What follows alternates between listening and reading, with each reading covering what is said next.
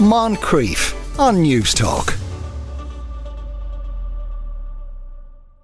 Christmas tree farmers up and down the country are settling into their busiest time of the year as thousands of people go on the hunt for their perfect Noble Fir.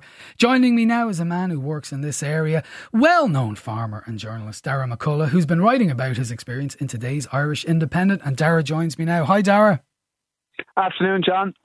So tell me this, no doubt, it's, like asking a busman about the Nightlink or whatever. This is just a very, very busy time for you, undoubtedly. Sure is, yeah. I'm half crocked today after looking Christmas trees around all weekend. So basically when the toy show kicks off, it's kind of basically the official start of the Christmas tree season.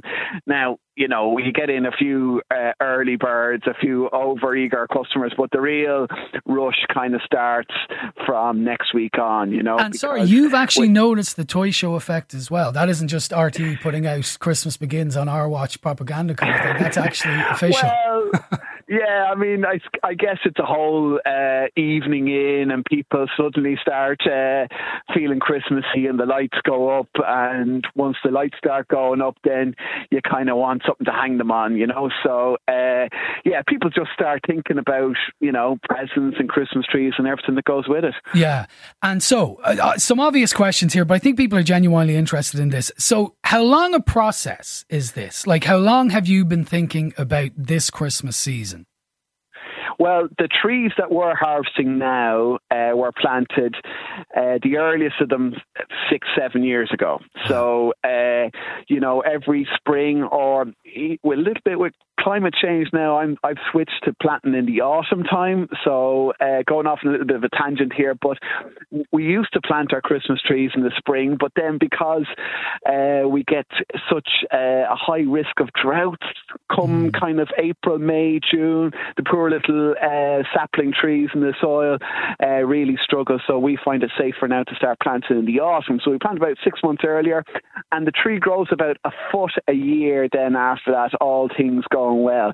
So after about 6 years, you have about a 6 foot high tree.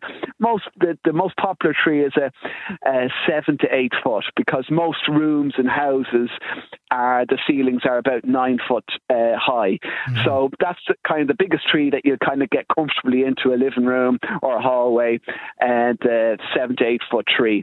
And that takes about 7 or 8 years to grow. Wow. Okay. So, and I don't want to get in because, we've had too much of these conversations about fake versus real. Okay. But when people come to you, people seem to take it very, very seriously. I imagine you have to be very good at customer service. Yeah.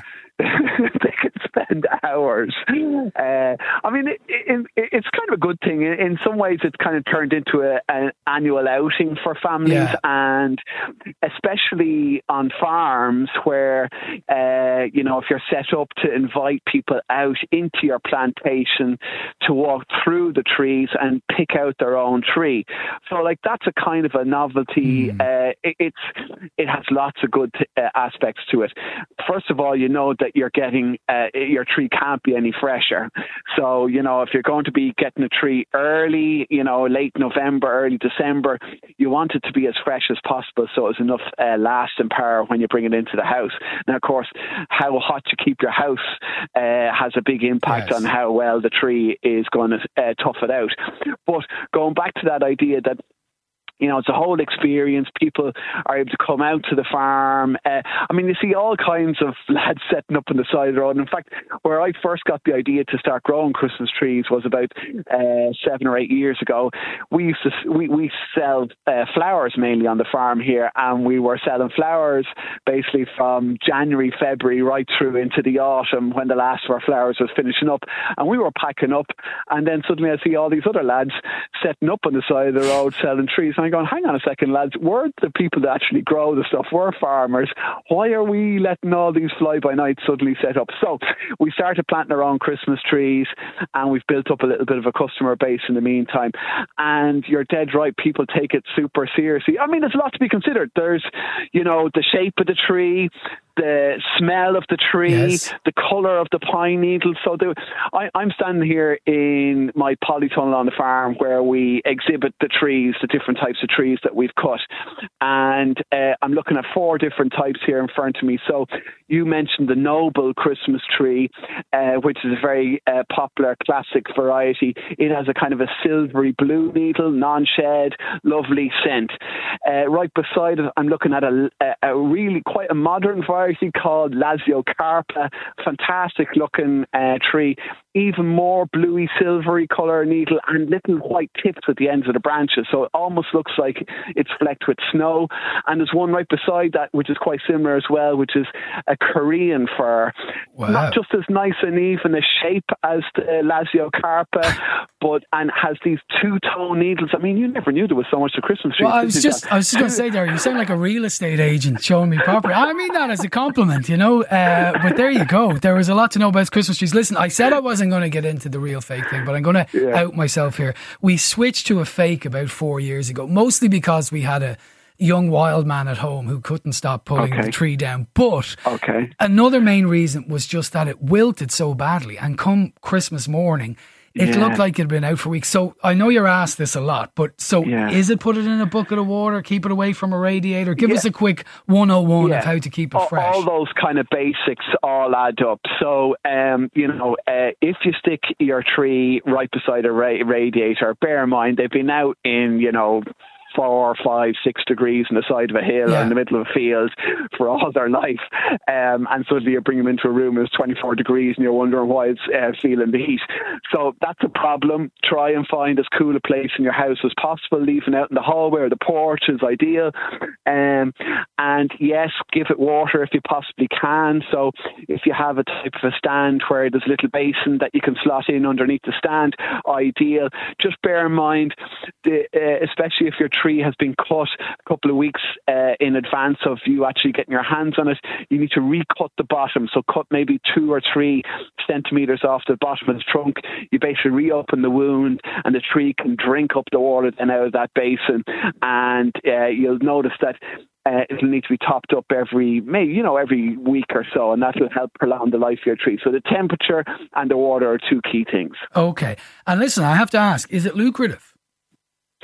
It's not bad, but people kind of think they make this mistake, and maybe I was a little bit guilty myself of this. Farmers are always looking for ways and being encouraged to look for ways to diversify their farm income. And you think, let's go and plant a few trees. Sure, we come back 7 years later, cut them down and flog them for 50 quid a piece. I don't think so. So every summer I find myself out going through the trees. You have to shape them and clip them and do leader controls so they don't get all thin and lanky. You have to fertilize them, and the more you do with them, the more you find you need to do with them. So actually you might end up handling your tree maybe up to 10 times a year. So it actually becomes a full-time job if you get into acres and acres of them. Yeah, sounds quite labour intensive. Tell me this then, finally. As I say, you're quite a well-known farmer in that regard. You clearly mentioned there you decided to get into Christmas trees. You've diversified in terms of your farming. Is that the key to make things a success for all sorts of reasons? Well, it is and it isn't. I mean, sometimes I think I'm jack of all trades but master of none. There is a risk that you try to diversify into every shiny thing that catches your attention, and you end up kind of thrashing around the place, not being really good at one particular thing. There's 2 ways to farm to be a success in farming, in my opinion. You either pick one thing and scale up in that and do it really, really well, or you do a little bit of a lot of different things and you're not dependent on any particular one. So even if you make a complete hames of it, you're not actually out on the street. So when I looked at my farm, I said, you know what?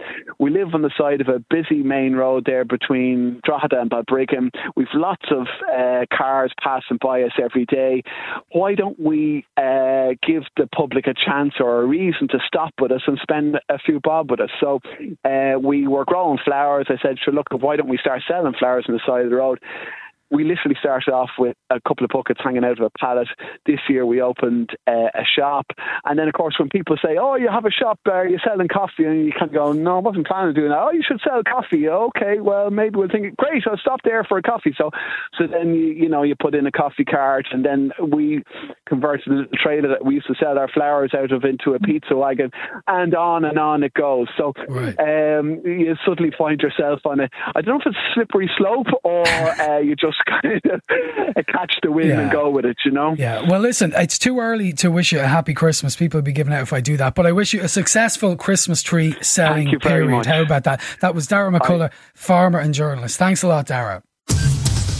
Moncrief, weekdays at 2 p.m. on News Talk.